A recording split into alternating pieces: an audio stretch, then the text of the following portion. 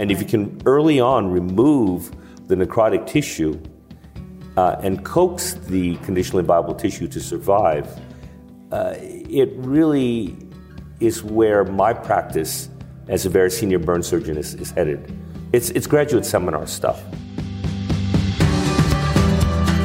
You're listening to Deep Cuts. In this episode, Dr. Rozelle Crombie, a general and burn surgeon from CT Burn Center, Yale New Haven Health System, speaks with special guest Dr. James C. Jeng, general, burn, and trauma surgeon at the University of California Irvine Medical Center. Dr. Jeng shares why he almost always does multi-staged burn excision and grafting surgery, and what he thinks surgeons have to look for beyond robust bleeding. If you could just introduce, I can't even say everything that you've done. Your contributions to medicine, burn care, just thank you, and you're still going. So just thank you. It's really too kind, but I'm an academic burn surgeon, but I'm also a full-fledged trauma, EGS, critical care, and wound surgeon, surgical critical care. This is about 30 years into my career now. I was trained by one of the great people in burn care, Marion Jordan. And with every passing year, the little nuances that I have to share with the youngsters, I trace directly back to my lineage to Marion Jordan. So there really is a coaching tree here. I'm currently at the University of California at Irvine. I'm the gray hair in the burn shop, meaning that I'm not the director. I work for Victor Joe, but I'm the one who has all the stories over 30 years of taking care of burns. And I'm also responsible for wounds on the University of California Irvine campus. Fabulous. So, you've had a long, illustrious career. One of the things that I always ask surgeons is, because we were never, born knowing exactly how to look at a wound, how to debride. Go back to the beginning when Dr. Jordan was teaching you. What are the things that you looked at then that may have changed over your career that you can share with the youngsters in terms of debridement? Training was a lot more harsh back then. And it was, the premise of training back in the 80s was see one, do one, teach one. And then after you got to the see one, do one, there'd be a long period of time where you're still an apprentice and a journeyman with the master still criticizing you on every case that you do. That's how I learned to do burn excisions. I would sit at the foot of his table at the end of work every day, and we would go over the cases of the day. And he would go over why my skin grafts failed. He said to me once, "Jimmy, you think the skin grafting stuff is real easy, don't you?" And I said, "Uh-huh." And then he took me behind the woodshed and, just read me the riot act. That's how come your skin grafts are failing. And so it was by this rigorousness and daily education at the feet of a master that I learned what an adequate excisional preparation for skin grafting is. And all sorts of tricks about how to handle tissue and what can and can't take a skin graft and what are the special considerations when you're applying skin grafts on different surfaces. So let's dig a little deeper into those four things you just mentioned. Looking at the wound bed, what do you look for? You've got a resident, a fellow medical student that's asking you, how do I know I'm deep enough? How do I know I've gotten all the burns? What are you looking at in the wound bed specifically? That's an impossibly difficult question, and it's an impossibly difficult thing to teach. Because the real art of excisional preparation for grafting is in that very question that you're posing. You can take a tangential knife and you can cut down to robust bleeding, but there's a lot of things that you have to look for beyond the robust bleeding to tell you whether the tissue is going to allow skin graft to engraft or not. There's a lot of micro trauma to the tissue, and there are a lot of nooks and crannies, so that even if you have really robust bleeding in the excised surface, that doesn't mean that you have a totally complete wall-to-wall planar viable surface. And it takes a lot of experience to really get there. Jeff Saffel, who is now the past president and good friend of Marion Jordan's, used to say to Amalia Cochran, "Amalia, if only you would take one more pass with that Humvee knife." So it's really, really nuanced to try to figure that out. Got it. And then you mentioned autograft versus ADM. Let's just talk about the wound being ready to take a graft. What are the things that you look for? I'm inherently lazy, and I've developed tricks over the years that allow me to be lazy with no detriment to the patient's arc of care or the patient's outcome. And my major trick is to almost never one-stage things anymore. The older I get, the more I go to multi-staged burn, excision, and grafting surgery. The penalty for losing cadaver skin, or in the old days when we had pig skin, to a graft take failure is somewhat trivial. The penalty from losing an autograft is unconscionable.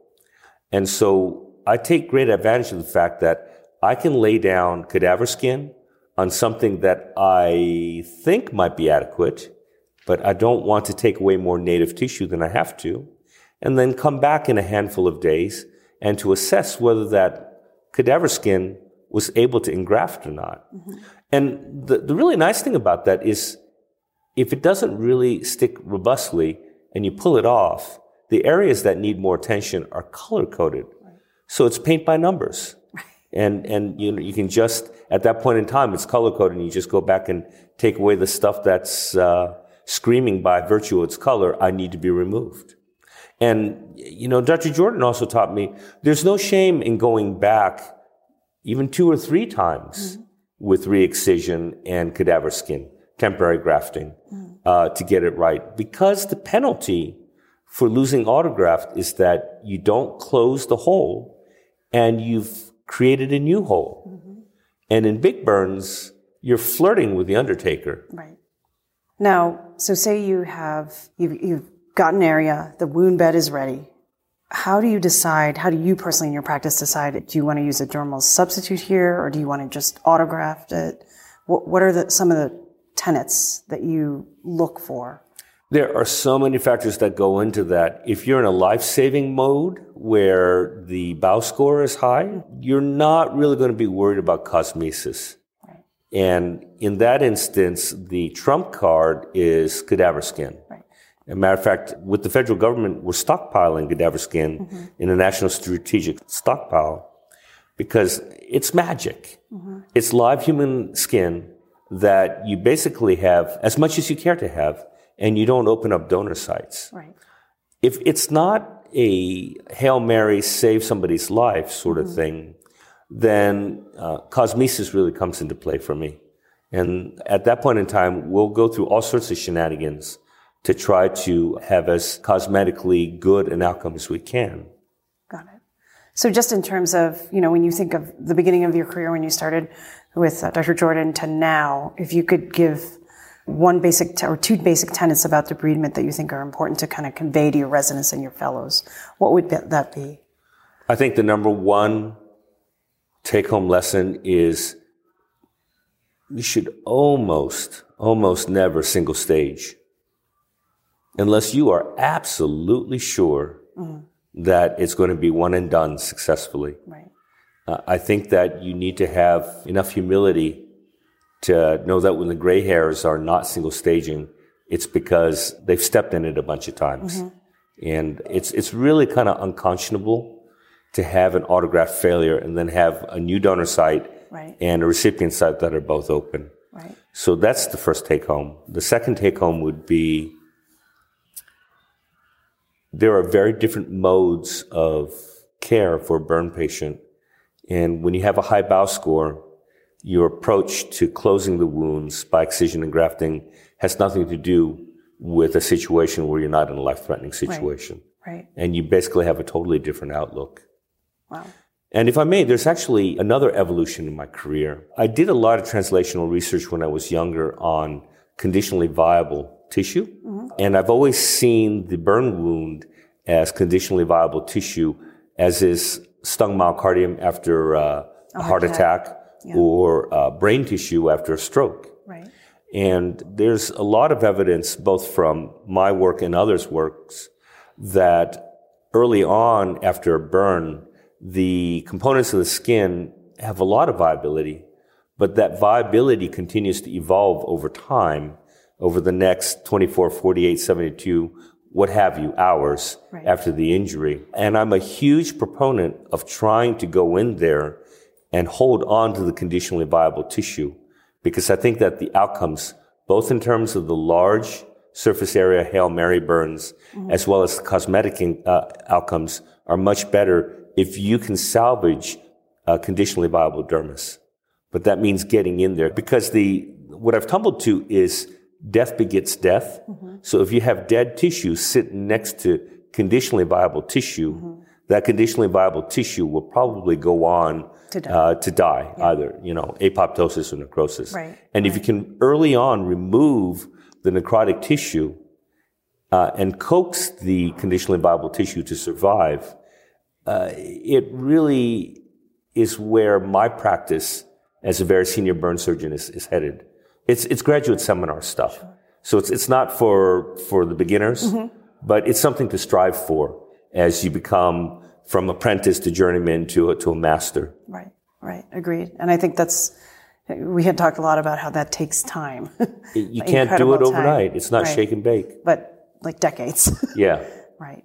I'm curious to hear your thoughts on any other specific differences between how you approach a child, like a baby, versus what we were talking about in terms of debridement. Well, first of all, I'm terrified of taking care of injured children. It's terrifying. It's terrifying because this is somebody's child.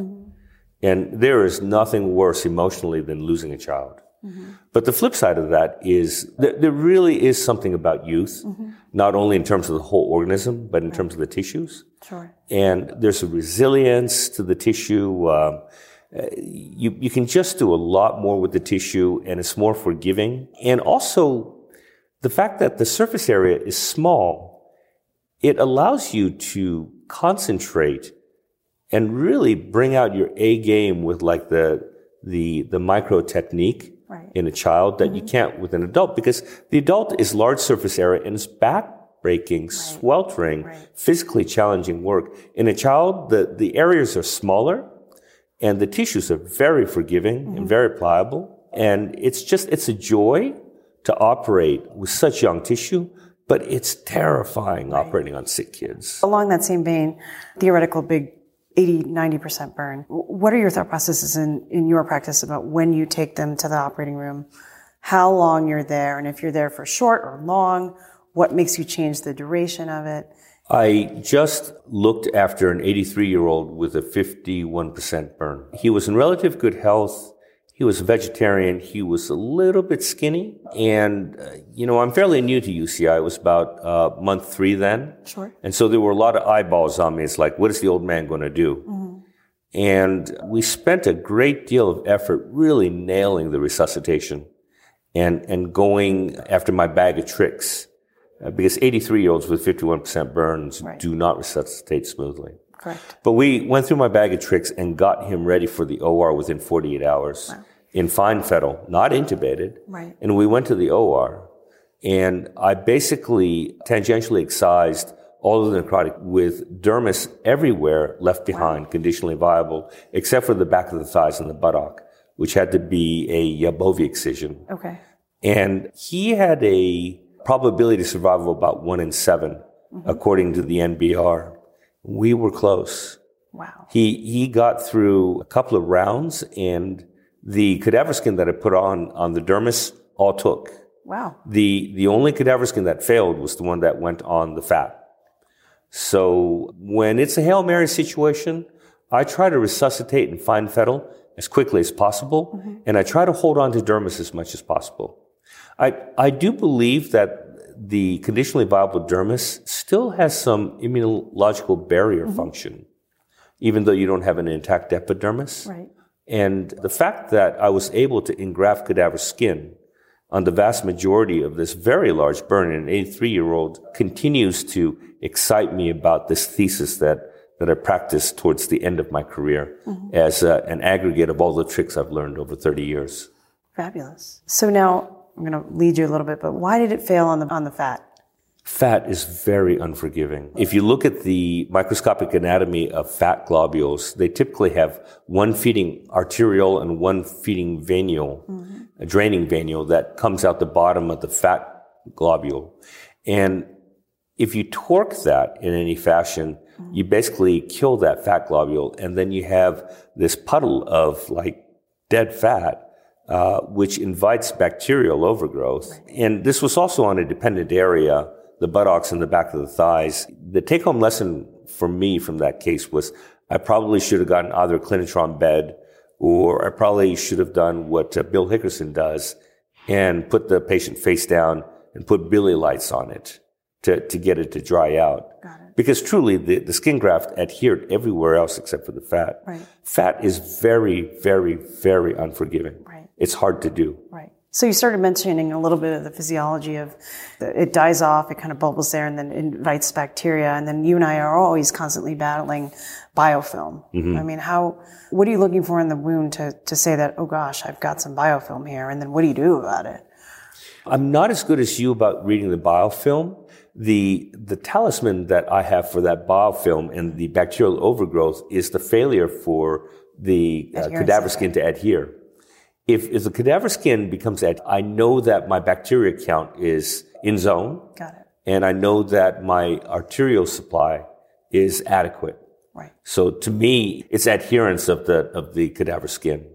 I also find that if I'm in a tough situation, like these cases we're talking about, meshing 2-to-1 is very nice. Right. To not have puddles forming under sheets, it's very, very, very nice. That's excellent. So then just to pivot to an analogous topic, one of the other expertise that you have is really managing some complex wounds. How is that different in terms of, like, say, a necrotizing fasciitis, different from a burn, and how you would approach that in your debridement? What are you looking for in the wound?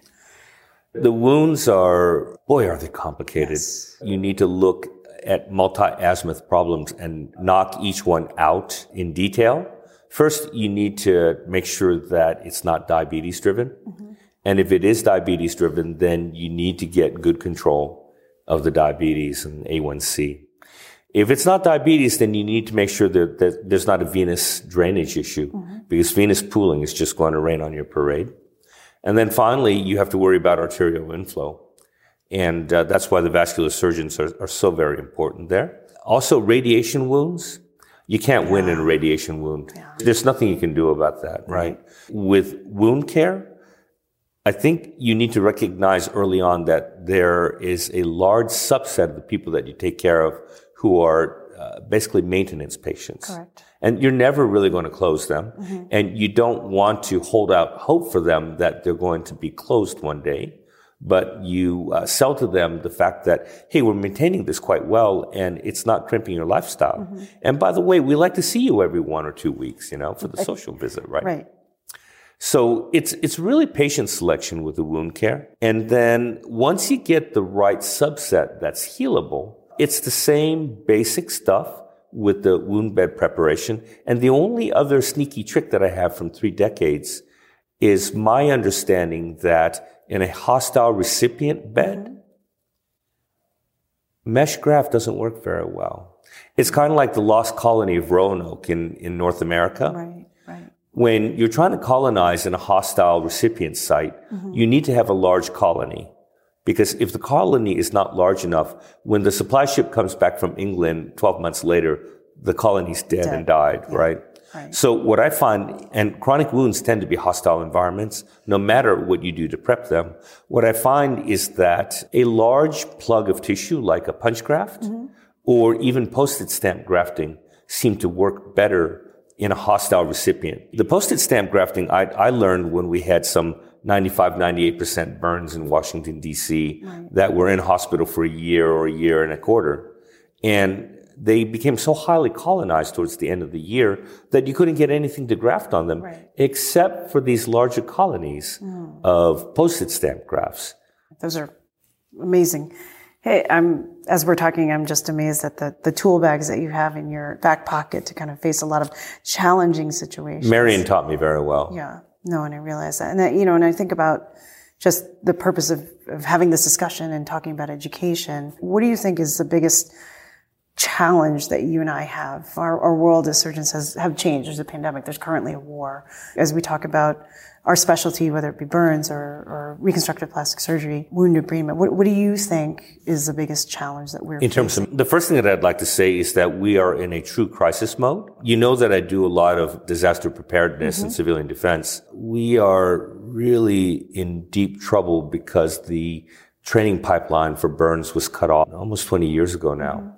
And the young trainees do not have exposure to burns. As you alluded to, it's just the young faculty members who have no interest whatsoever and no burn fellowship, and they're just stuck doing it. So that needs to be reversed at the highest level of urgency with the American Burn Association in conjunction with Organized American Medicine, AAMC, et cetera, et cetera.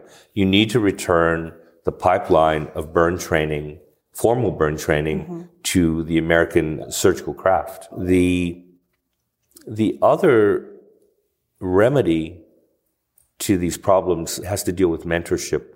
One of the most valuable things that I did as a young burn surgeon was to go on the traveling fellowship. The American Burn Association has this traveling fellowship, which is pretty much yours for the asking, which allows you to go around the country and see how things are done by different shops. There's 20 different ways to skin a cat.